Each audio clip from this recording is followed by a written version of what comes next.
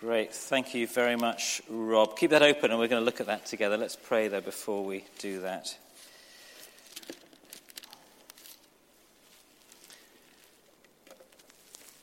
So, Lord, we thank you for your word. We think of those words again in our verse of the year, that it's to hear your words and put them into practice that enables us to build our lives upon you, the rock. So may we hear and learn tonight how to put into practice what you've said. In Jesus' name, amen.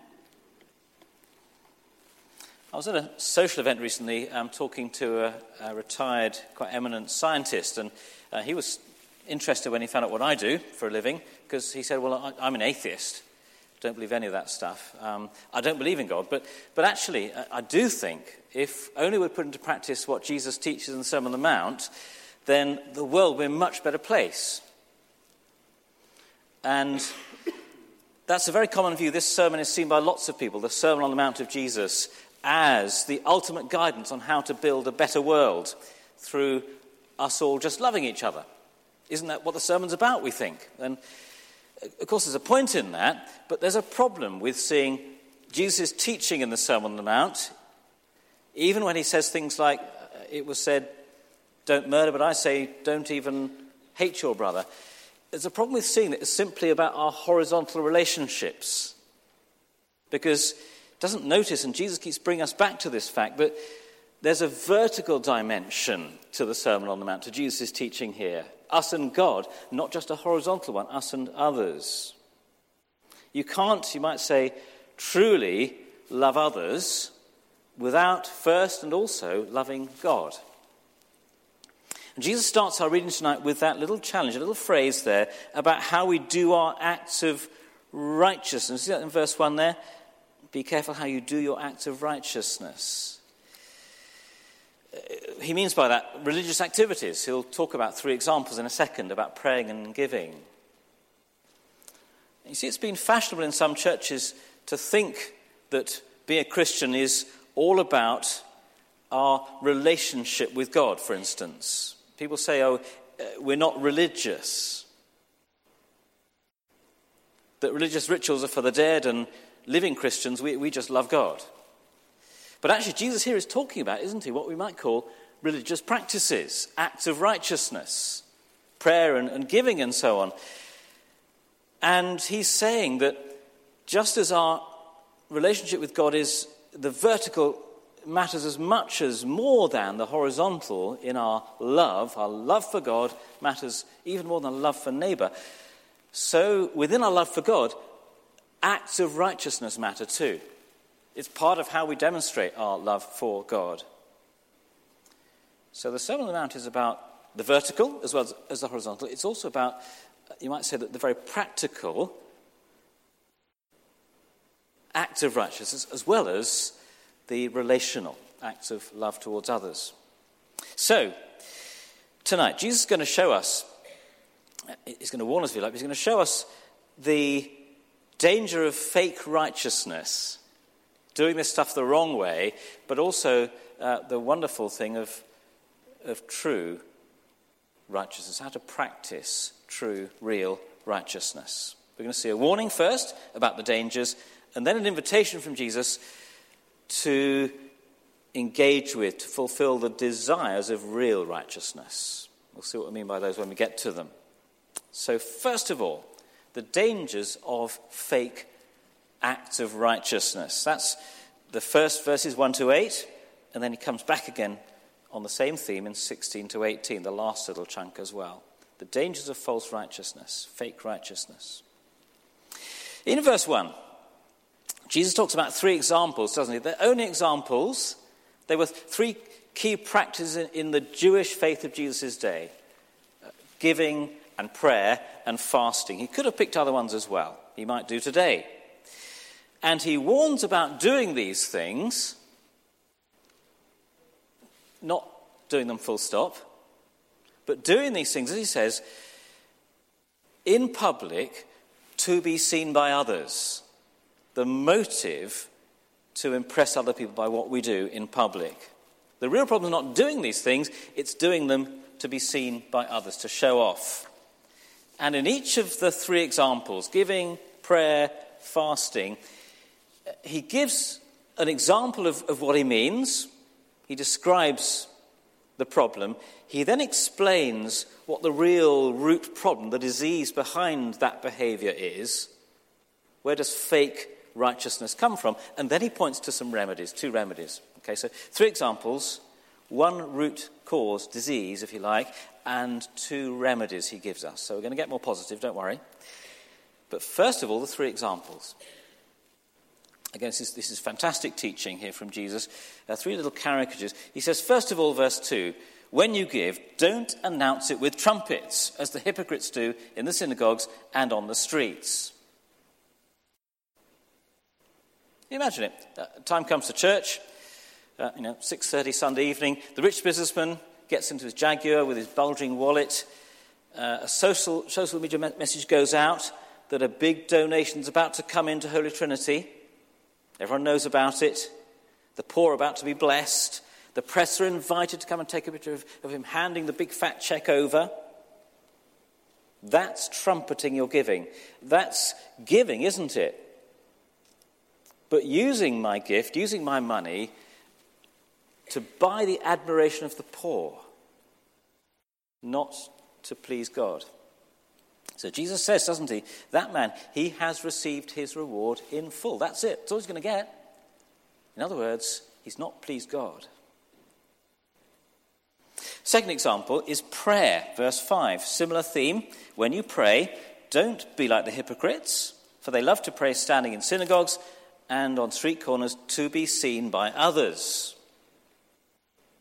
So you can see this guy, can't you? He hurries to the prayer meeting, but he's so eager to pray that he gets out of his car in the car park and he starts praying, standing there right there in public. Just make sure that people are walking by to see him first. Then he comes into the prayer meeting, and as soon as he gets a chance, he stands up in the middle and loudly prays, a very long prayer, so that everyone's impressed with what a skillful prayer he is. Fake prayer, you see, likes to be heard by others. Also likes to talk a lot. Verse 7 warns, Jesus says, when you pray, don't keep babbling on like the pagans do, for they think they'll be rewarded for their many words. Now, the problem's not using words when you pray. I trust you're kind of clear on that, but just to be really clear, it's not the problem with using words when we pray or verbalizing them. The Bible's full of prayers with words, including the one we'll look at in a second. But the problem is either being repetitive, thinking that the more times I say it, the more likely that God might be impressed, or someone might be, or it's being inattentive, thinking that the fact that my lips are moving, even my mind's not even engaging with what I'm saying, is what counts. Don't be repetitive, don't be inattentive, Jesus says, like the pagans. Then the third example, the third caricature of fake righteousness, verse 16. When you fast, don't look somber, in other words, sad, grim, as the hypocrites do, for they disfigure their faces to show others they are fasting. So you can imagine this guy, can't you? He tears his designer shirt to show how sorry he is for his sins. He smears soot on his face. He puts out a message on social media that he's giving up social media for Lent. Kind of virtue signaling self-sacrifice. And again, it's to be seen by others. In every case, every example, Jesus is making it clear. These forms of fake righteousness are not just foolish, they're dangerous. Because he says, that person, they've received their reward in full. He's saying, some people are impressed by them. That's all they're going to get for what they've done. They've not pleased God either in this life, let alone for eternity. What really matters. So I heard about a very impressive, shiny sailing yacht that capsized. It was about 20 years ago, and the life of its famous sailor on board was lost. It looked great above the surface, but when they found the boat upside down in the ocean, they rescued it, they found what had happened in the storm was that the 4-ton weight that was underneath the keel, holding it stable in the storm, had for some reason shorn away and dropped off. So it looked great above the surface, but underneath, nothing. Tragic, dangerous. So that's the 3 examples. Now we come to the one disease, the one root problem that unites them all. Fake righteousness. Jesus calls each of these people, doesn't he, hypocrites. Hypocrites. And we use this word today. It's actually a word taken from the world of ancient theatre. It shows that each of these fake righteousness, it is about play acting out a part that's false. In Greek plays, there was a chorus, and the hypocrite would be the individual that would would respond to the chorus, playing to the gallery, if you like, just as these people Jesus describes are doing, to be seen by others. A hypocrite, you see, is putting on the mask of loving God in their acts of righteousness, but actually underneath, all they love is the praise of others that they want. And this kind of hypocrisy, even if you and I are honest, if we call ourselves a follower of Christ, it's very easy to hide it, to get away with it, at least with others, but very difficult to deal with it. Very subtle, very powerful human urge. So someone praises my Bible study or the way I led the prayers, and I modestly might say, of course it's all about the glory of God. But underneath, that praise was what I was really looking for. So that's the root disease, that hypocrisy, that desire to be praised by others, not primarily to love God in my acts. So what are the 2 remedies Jesus gives for this very powerful urge, this disease in my heart? Here's the first remedy he gives. It's to make my acts of righteousness, when I pray, when I give, as private as I can. Okay, make what I do as private as I can. He's not saying never pray out loud with other people present, but be as private as you can. So when you give, he says in verse 3, giving money, very relevant thinking about Commitment Sunday, he says, don't let your right hand know what your left is doing. Well, that's quite hard, actually, isn't it? That's not how the human body works. He's exaggerating. But he's saying, isn't he, when you give, it's almost as if your mind shouldn't even know you've done it. That's how secretive you're to be with your giving. Don't tell yourself, in case you self-congratulate, I guess. Never mind, don't tell someone else. When you pray, he says, verse 6, go into your room, close the door and pray to the unseen divine audience, the one that matters, to your heavenly Father who hears you. That's what matters. Verse 7, when you fast, put on a new shirt, get a haircut, splash on the perfume. Give people no way of knowing that you're actually in a time of repentance for your sin and prayer. Os Guinness said that real character is who we are when no one sees us but God. That's the cure for hypocrisy, isn't it? Do these things when no one sees you. That's when they really count, not simply when others are around. So, make your acts of righteousness as private as you can. Second remedy, start with the right motive. The right desire. The desire to be close to God, your Heavenly Father, to draw near to Him, to direct your gaze to Him, to put your focus on Him, to please Him.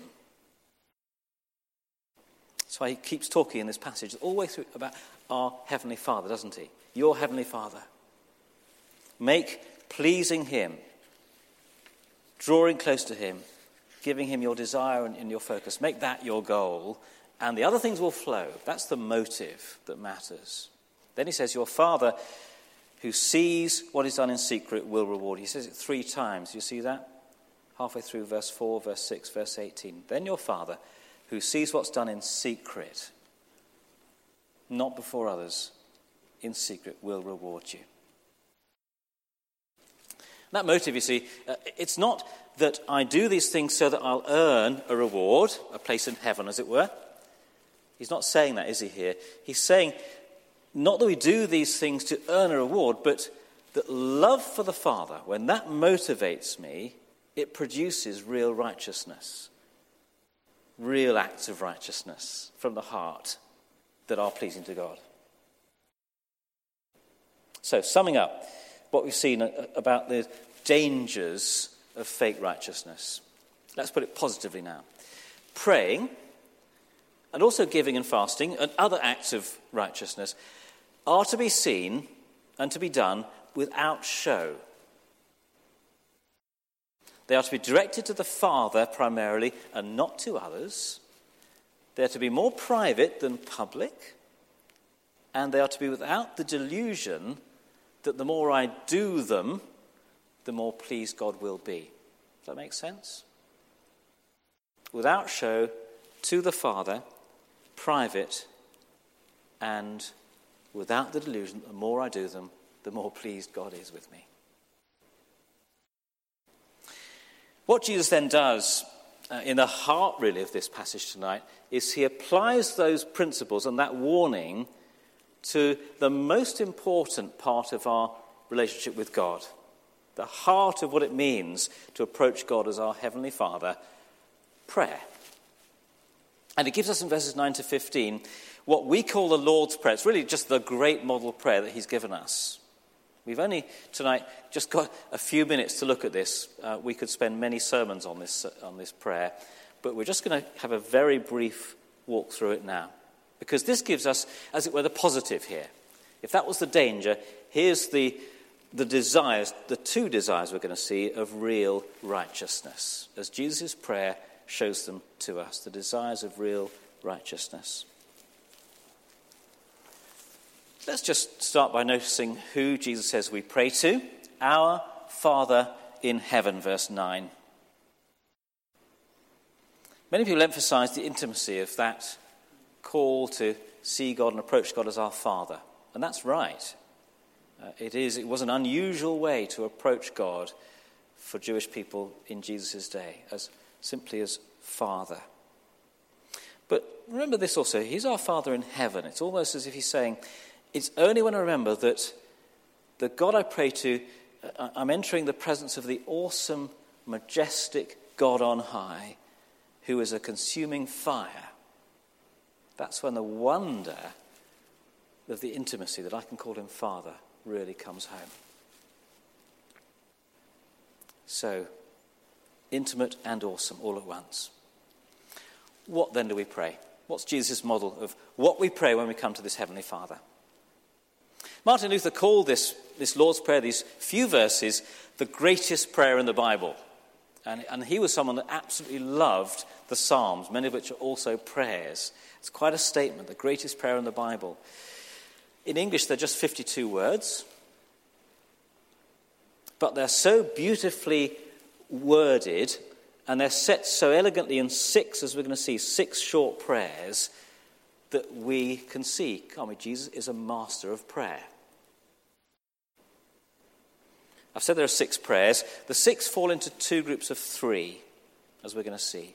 The first 3 prayers, here's our kind of take-home tonight. The first 3 seek God's glory. That's the first desire of true righteousness, is the glory of God.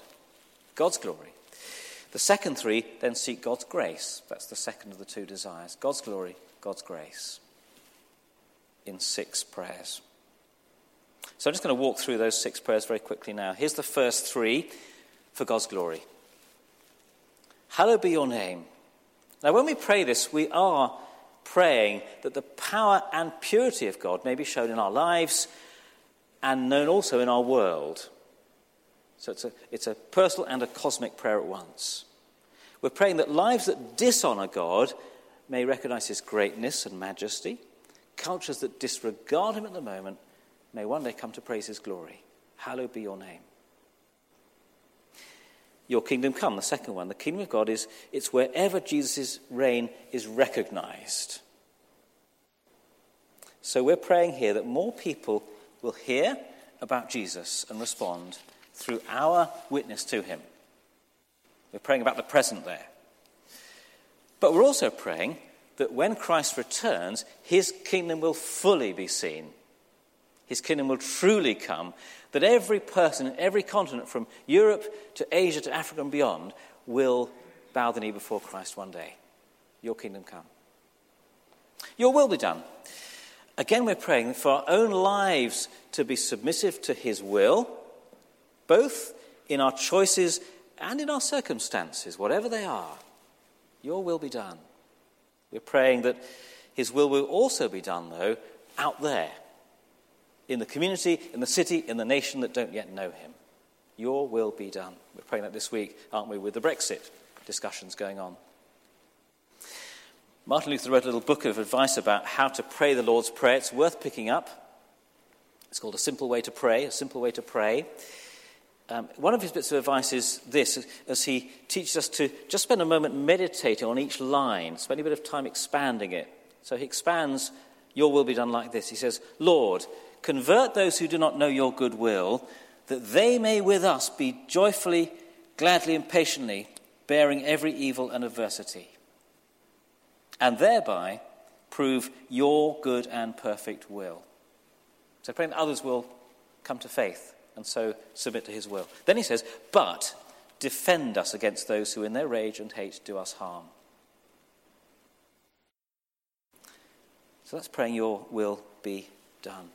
All of those three together, hallowed be your name, your kingdom come, your will be done, they're all praying, aren't they, for God's glory in different ways.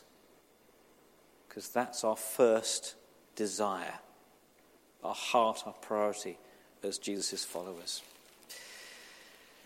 But then in the second three, Jesus teaches us to desire his grace. And we come to, as it were, more mundane things, certainly more personal things for us. Three things again to pray. Prayers for God's grace now. Give us our daily bread. Now, bread's easy for us to take for granted in our Western world today. Most of us don't necessarily worry where tomorrow's bread's going to come from. It's going to come from Tesco's. Some people, therefore, have spiritualized this prayer and made it more about praying for the great feast in heaven that we look forward to when Christ returns. But actually, more likely, as it sounds, this prayer is reminding us to pray daily for our needs. It's almost like the father who, very wisely, instead of giving his son £500,000 as a lump sum when he's a very young man, gives him an allowance so that each day he comes back to keep that relationship between them strong, rather than taking the money and never being seen again. God is teaching us through this prayer to depend upon him in faith for each day. Forgive our sins as we forgive those who sin against us, the second of these three, praying for God's grace. Sin against God is a debt that we owe, a debt we cannot pay ourselves, but a debt that Christ in his mercy and grace has paid for us on the cross. So Jesus says, pray this prayer because it reminds us daily that we need this forgiveness, but also it reminds us that we are called to forgive others as we have been forgiven. We need grace for both our forgiveness and to forgive others that have hurt us. It's not that because I forgive someone else, God then forgives me. That's not the sense here. It's that the fact that God has forgiven me moves my heart, if my righteousness is true and not fake, to forgive others in response. Then the last one, lead us not into temptation, but deliver us from evil. These are really actually one prayer in two forms, two phrases.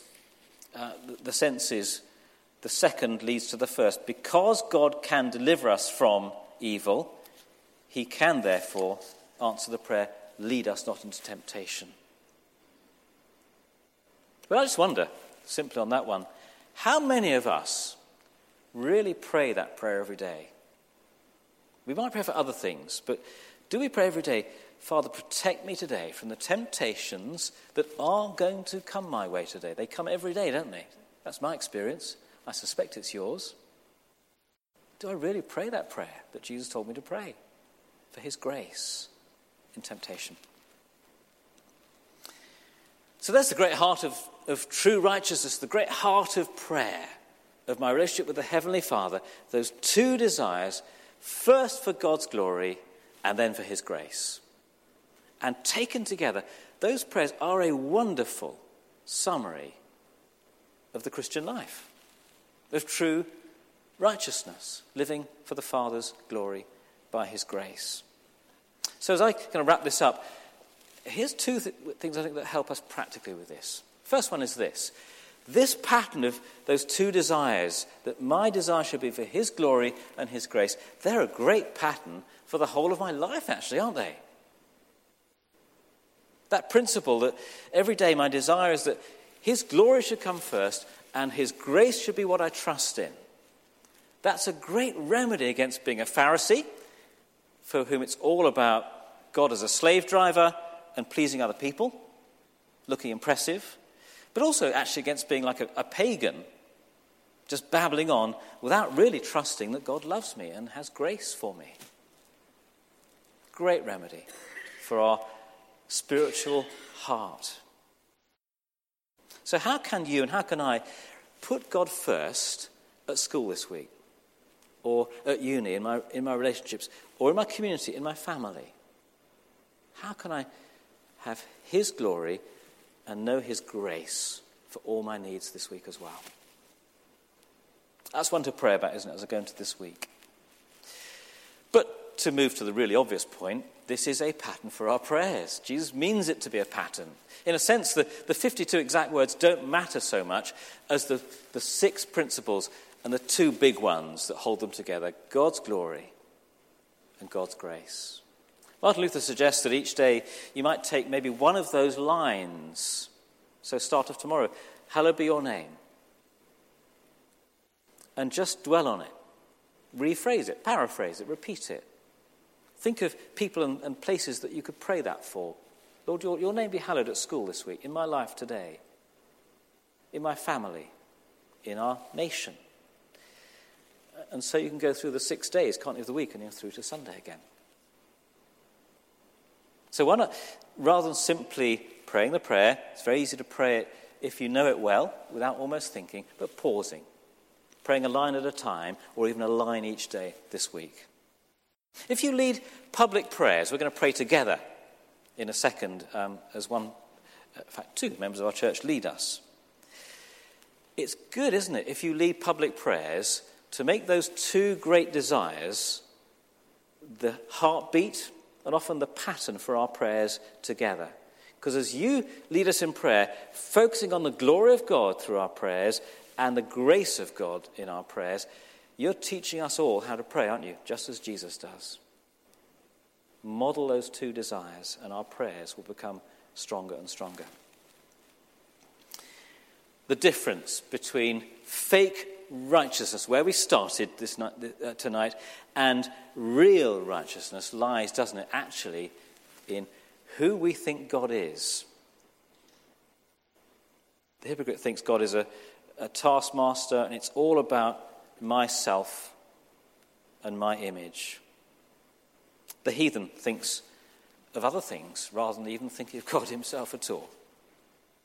But when we pray, we know that God loves his children with tender affection, that he sees what we do in the secret place, that he knows our needs before we ask him,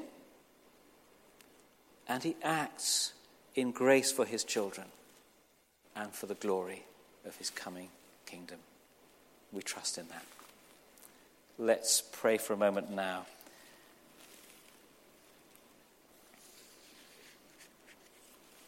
A moment of quiet for us, perhaps to recognize with honesty how we can so easily be hypocrites if we call ourselves Christians, living for what others see.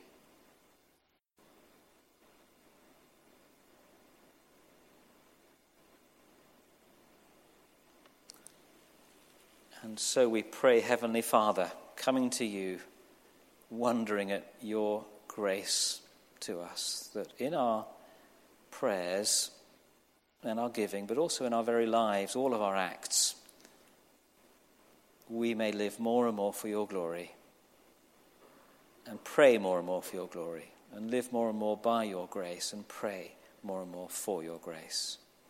Through Jesus Christ our Lord. Amen.